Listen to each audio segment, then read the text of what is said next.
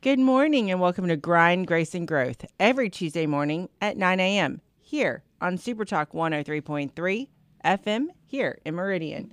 Each day we wake up to start the daily grind, and we try to do everything with grace with the goals of growth.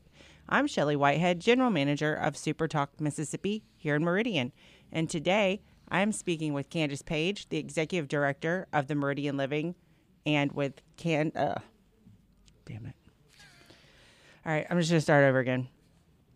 Good morning and welcome to Grind, Grace, and Growth every Tuesday morning at 9 a.m. here on Super Talk Meridian 103.3 FM. Each day we wake up to start the daily grind, and we try to do everything with grace, with goals of growth. I'm Shelly Whitehead, General Manager of Super Talk Meridian, and today we're talking with Candace Page, the Executive Director of the Meridian Living, and Joanna Tucker Stewart, a licensed mastered prepared social worker at Horizons Geriatric Psych. Hey, ladies, how are y'all today? Hello. We're good. Good. Candace, Hello. I have worked with you for several years now. It has been a while. And if you could, just tell me a little bit about your background and what you do at the Meridian Living and about the community there. So I have been in the hospitality background for about 15 years now. I have worked in restaurants, hotels, and now I am running an assisted living facility. I do a little bit of everything there. So we opened it up back in 2019, and we are just continually and steadily growing. Great. And in the past, I have worked with Meridian Living, still do a little bit of work with them because of my passion of Alzheimer's disease and my family's experience. And by background, I'm a recreation therapist and have loved medical marketing for years. So the platform of, care options has always been something really, really important to me, as you know. And that's something that we're going to talk about today on the show. Right. And Joanna, tell me a little bit about yourself. Well, I work with Horizons Geri Psych, which is a part of Anderson's Hospital. We're down on the South Campus. I've worked there for almost 4 years. I am their licensed social worker. So we cover a lot of mental health issues for the senior population, 65 and older. We are a inpatient facility, but it is short term. Not a long stay, just a short stay to get you stabilized, get you on some medications to help with if you're having depression, anxiety. We also treat bipolar, schizophrenia, and all of the behaviors that go along with your dementia diagnoses. Gotcha. So today I kind of wanted to open a big can of worms that a lot of people have a lot of worry or fear about approaching is, when is it time to start making those options, like presenting those care options to your loved one, whether if they have dementia or, they're just aging in place and they are getting too debilitated to stay at home by themselves. Candace, this is probably something that you are presented with every day. Yeah, definitely. So there are some signs, I guess you could say. Let's say that you live out of town and you only come in on the holidays. Well, when you're come in on the holidays and you're used to seeing your parents' house in an immaculate condition, and all of a sudden this year it's rather cluttered, or you notice that they've got mail piling up, so they're not paying their bills, or there's no food in the house, so you know that they're not eating properly. You're seeing that weight loss, and you know that something's just not right. So what do our family members typically do when they see this? Do they take them to the doctor? Do they start exploring options? What do the family members start doing at this point? Well, I think a lot of family members don't know what to do. They start having conversations with themselves, you know, their siblings or aunts or uncles, kind of things like that. They start talking to each other and trying to get a game plan. Some do take them to the doctor first and see I would if say, something was going on. I would say that would probably, Joanna, be the very first step that you would do when you are seeing a change in your loved one. A lot of times we do have people that will bring their loved one in or have them admitted to our facility, and they're saying there's something going on with mom or dad and we're not really sure what. So can you help us with this? Now, I will say at our facility we do more so managing the behaviors than doing any kind of diagnosis of dementia. However, while they're here with us, we do evaluate them and we do have those discussions with the families, facilitate those discussions with the family and the patient, and try to put the supports in place while they're here with us. And we always say, and I will give this to Dr. Jordan, who is our psychiatrist, which is a very good doctor. He always says, you have to do what's needed, not necessarily what's wanted. So it's always about safety. And I know that these are very, very hard discussions for families to have when it comes to with their loved ones. But you have to do what is going to keep your loved one safe. I know it may not be what you want to do, and it may not be what they want, but you have to keep your loved one safe. Right. And I know, like, upon discharge, a lot of times things are presented. You present things to our families. Those would be options such as home health care, private duty sitters, hospice, assisted living, nursing care facility, like a nursing home, or living with a family member. And these are just really kind of the main options that we have available to the families. So with that being said, it also has money. Money is a big indicator on what type of care options that are available to you. So I know with home health that it's provided by Medicare, but you have to have a family member that can, be a teachable family member by a nurse for medication management, physical therapy, things like that. So you have to have a person that's capable of being an overseer or a teacher. Same with hospice. Hospice is considered end-of-life care or palliative care. That means when there's really no other options for treatment, or if we don't think that they would be rehabable to get any better, that they're only going to be declining. And then assisted living, which assisted living is my favorite option because it allows the person to have a good quality of life with managed care. So Candace, why don't you tell us a little bit about the day in a life of Meridian Living? So we have found that a lot of people still don't know about assisted living. We do get a lot of phone calls from people in swing bed saying, hey, they have mentioned assisted living, but what do you guys do?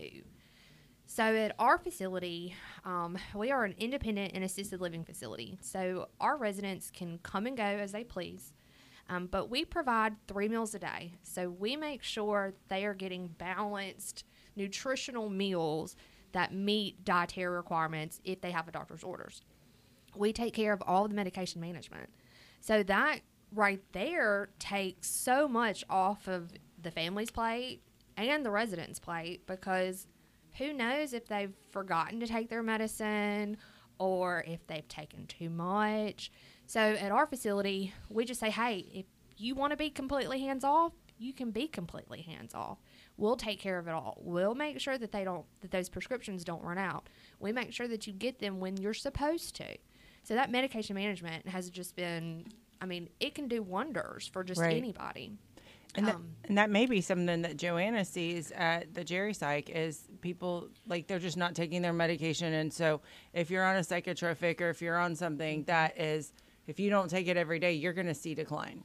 Yes. And that's true too with someone who is diabetic and they don't have a good diet. They're not eating properly. They're not checking their sugar properly. They're not taking their insulin properly. That can have ramifications for their health and that will quicken their decline. Whereas if they are in a facility or in a place, a structured setting where they can get the meals that they're supposed to have, they're getting their medication where everything is secure for them and in place for them. And two, it takes a lot of the stress off of the person, not just the family, which of course that's great for them. They know that their loved one is in a place and they're getting well taken care of, but also for the senior You know, they're in an environment where they don't have to worry about cooking a meal. They can just right. go downstairs and have their Yeah. meal Or do their provided. laundry, Yeah, I or mean, clean their We apartment. do all of that. We I'm ready are. to move in. Yeah, I mean, if I could, I would. I I've know. always joked. Just want to knock out, a wall in between a couple of rooms and just move in, because we do. We provide 3 meals a day. We do all of the laundry. We do all of the housekeeping work. So that all of those struggles that they may have had at home, it's just taken care of for them.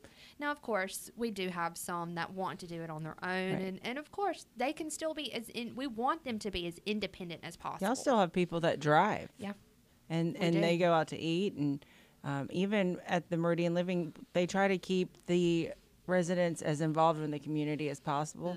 They have an activities director, so they're getting socialization. They also transfer them to and from their doctor's appointments, make sure that they're going to the doctor to keep their health up. They also have a nurse practitioner on site that comes and sees the residents. So they're getting the best medical care, and they're being like, the Meridian Living is actually held accountable by the family members to initiate the care that is needed for the loved one. That's right. That's right. And because of all of the things that we offer with the nurse practitioner, with our nurses on staff, we're able to catch things a little bit quicker than someone who's at home and maybe only sees their doctor once a month or once every couple of months. We're able to kind of keep up with things that we notice that somebody may not notice. So if you were to see someone to start having like behaviors like sundowning, things like that, that would be when you would make a referral to Horizons for Jerry Psych, right? Right. We would get in touch with them, kind of let them know what we've seen, what we've noticed, get their input on it, and kind of go from there. Because I know you and Joanna talk regularly all the time. So when I was presenting this interview, I was like, I think we should have both assisted living and Jerry Psych, because a lot of times with care options, Jerry Psych and, whether it's assisted living or home health or hospice, they kind of go hand in hand together. It meshes very well. It does. Yes. And within the world of elder care, it's so funny. Everyone that's in the elder care, business, we all know each other. We're all friends, whether if we're competitors or not. We all get along because it's like we all have a goal and the heart of, caring for the elderly population. So we all have that one common bond. I was talking to another rep at a different hospital, Joanna, and I was like, her and I were just saying, it's so funny how we all know each other. We've all, we've traveled the circles kind of different roles in the elder community, and whether, you've worked in hospice, home health, or, at the hospital as a discharge planner, and Candace has been in the business now for about 3 years. And so it's amazing. Like, everyone knows Candace now. They're like, she's the go-to person at Meridian Living. And same with you. Like, I remember when you were at Medicaid waiver. Yes. So I have worked out in the community, and I think that is also an added benefit because, yes, sometimes when people come into our facility, there needs to be a change, a transition to move to a different living situation for the patient, because there are some safety concerns. But sometimes, most of the time, we just need to put supports in place, right? We just need to utilize those community and home-based supports that are already available, but sometimes the community is not aware of what supports are available and needs some help navigating those supports. So as that is part of my role too as discharge planner for our patients, is to say, okay, we want to keep them at home, or we want to keep them in their assisted living facility because we do want to keep them in the least restricted setting that's safe for them. And that means sometimes we just need to put some home and community-based supports in place. I know when I was doing home health, we would have a social worker, and she would go out to, to homes, and we would say, their lights got cut off, or their water's not being paid. They don't have heat. And that would be one of the things, a big indicator of what's going on. And we would have to make a DHS referral. And then we would also contact, if we would have to do, a financial evaluation on what do they qualify for, you know, because there is, you know, we were talking about financial, you know, how much money do they have? What do they qualify for? Do they qualify for Medicaid? Do they qualify for Medicaid waiver? Do they qualify for VA aid and attendance? There's so much support out there that a lot of people don't know about. Then also, you know, with assisted living, it is private pay, but there are options out there to help, whether if it's a long-term care policy that you may have, or, you know, reverse mortgages, or families coming together and pooling their assets. Candace, what do you typically see of how people are paying for assisted living? Well, you know, the generation that is now our senior population, we're very frugal. Yes. So, you know, they do tend to have some money saved up. So we have seen a lot of people be able to afford private pay. But we've also seen people not be able to afford private pay, or they're kind of in between stages.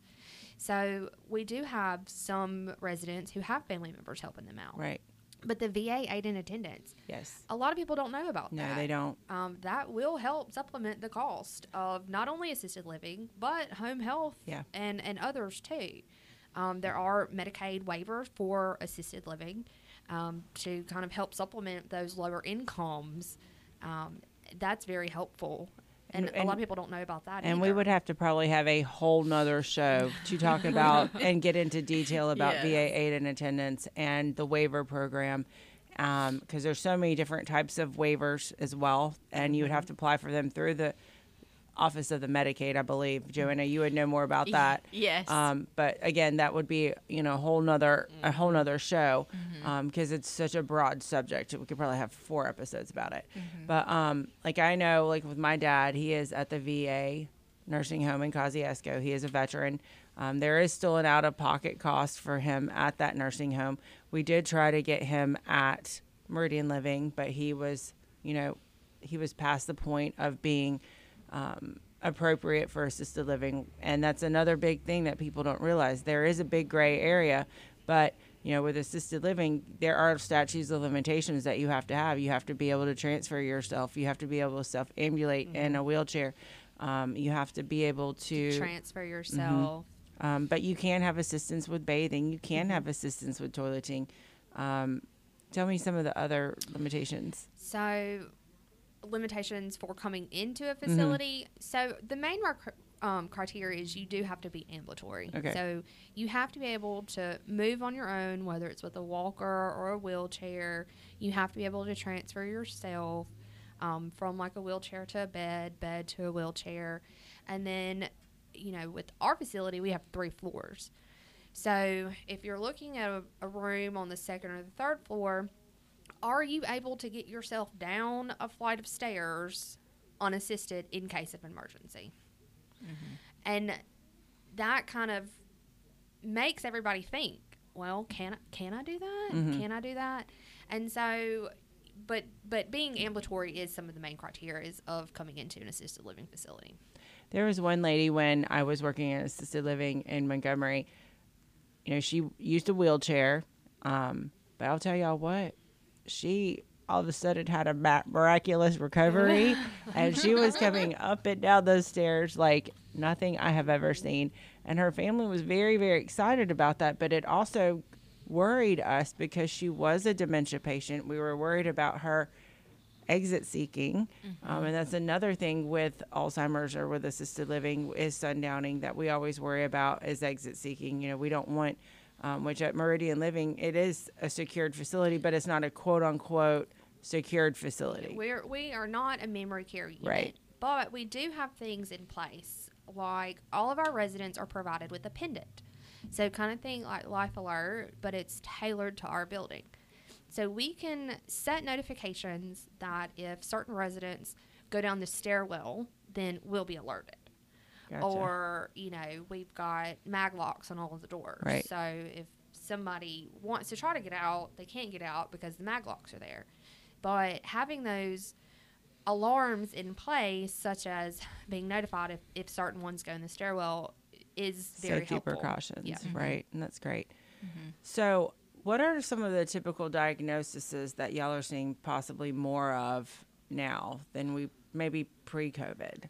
I mean, really, we've seen a lot of just depression. Yeah. I mean, the first COVID lockdown, It was awful. it was awful. It put was. everyone into a tailspin, and not being able to see the residents, not being able to see their family, or just not being able to do some of Or the get out and normal about. things that they were doing. I mean, it just sent everyone in a tailspin. Well, Yeah. and as I was telling y'all, with my dad being at the VA in Kosciuszko, there, his wing right now has COVID, so we're not capable of seeing him. So all I think about is my sweet daddy not being able to see us, and my mom not being able to see him, and it's causing, in myself also just depression Yeah. or sadness. Maybe it's more generalized sadness because you love that person so much, and the thought of them just being there by themselves, it's just, we have such big empathetic hearts for the people that we Yeah. love. And, when you've been caring for them for so long, you don't want to envision them being depressed. Right. And isolation is not good. I mean, I know it's necessary for COVID, okay, but isolation is not good for human beings. No. We need that connectedness. We need to feel connected to other people. It's not good for us human beings to feel like we are an island and we're all on our own. And so, yes, that being isolated from your family and your friends is one of the major contributing factors to depression. And I we know- have seen a lot of that. I know during first lockdown, that was one of my biggest issues. Was I was like, I can't see any of my friends. I can't see my colleagues. I'm working at home on Zoom. I mean, it really just got to the point where, I was like, come over. Let's have a meeting outside on the front porch.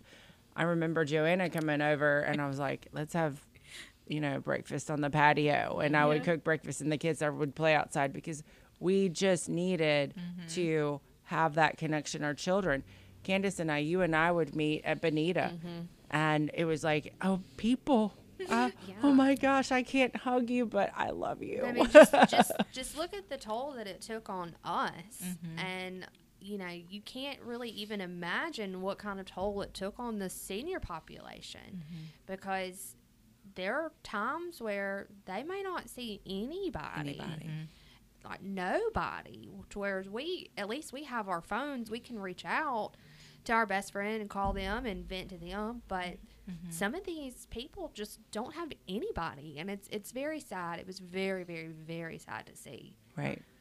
And I know that Meridian Living was one of the first that reopened its doors and tried to integrate back into the community. And I don't want to say there was scrutiny about it, but there was, and we of course we follow all regulations. We follow all guidance from the state health department as well as the CDC and CMS, and so we were just trying to get them out of that funk that they were in, because it was, you automatically assume that in facilities like that, it just doesn't have a very good vibe. Right. Well, in that time, it didn't, because there was no music going on.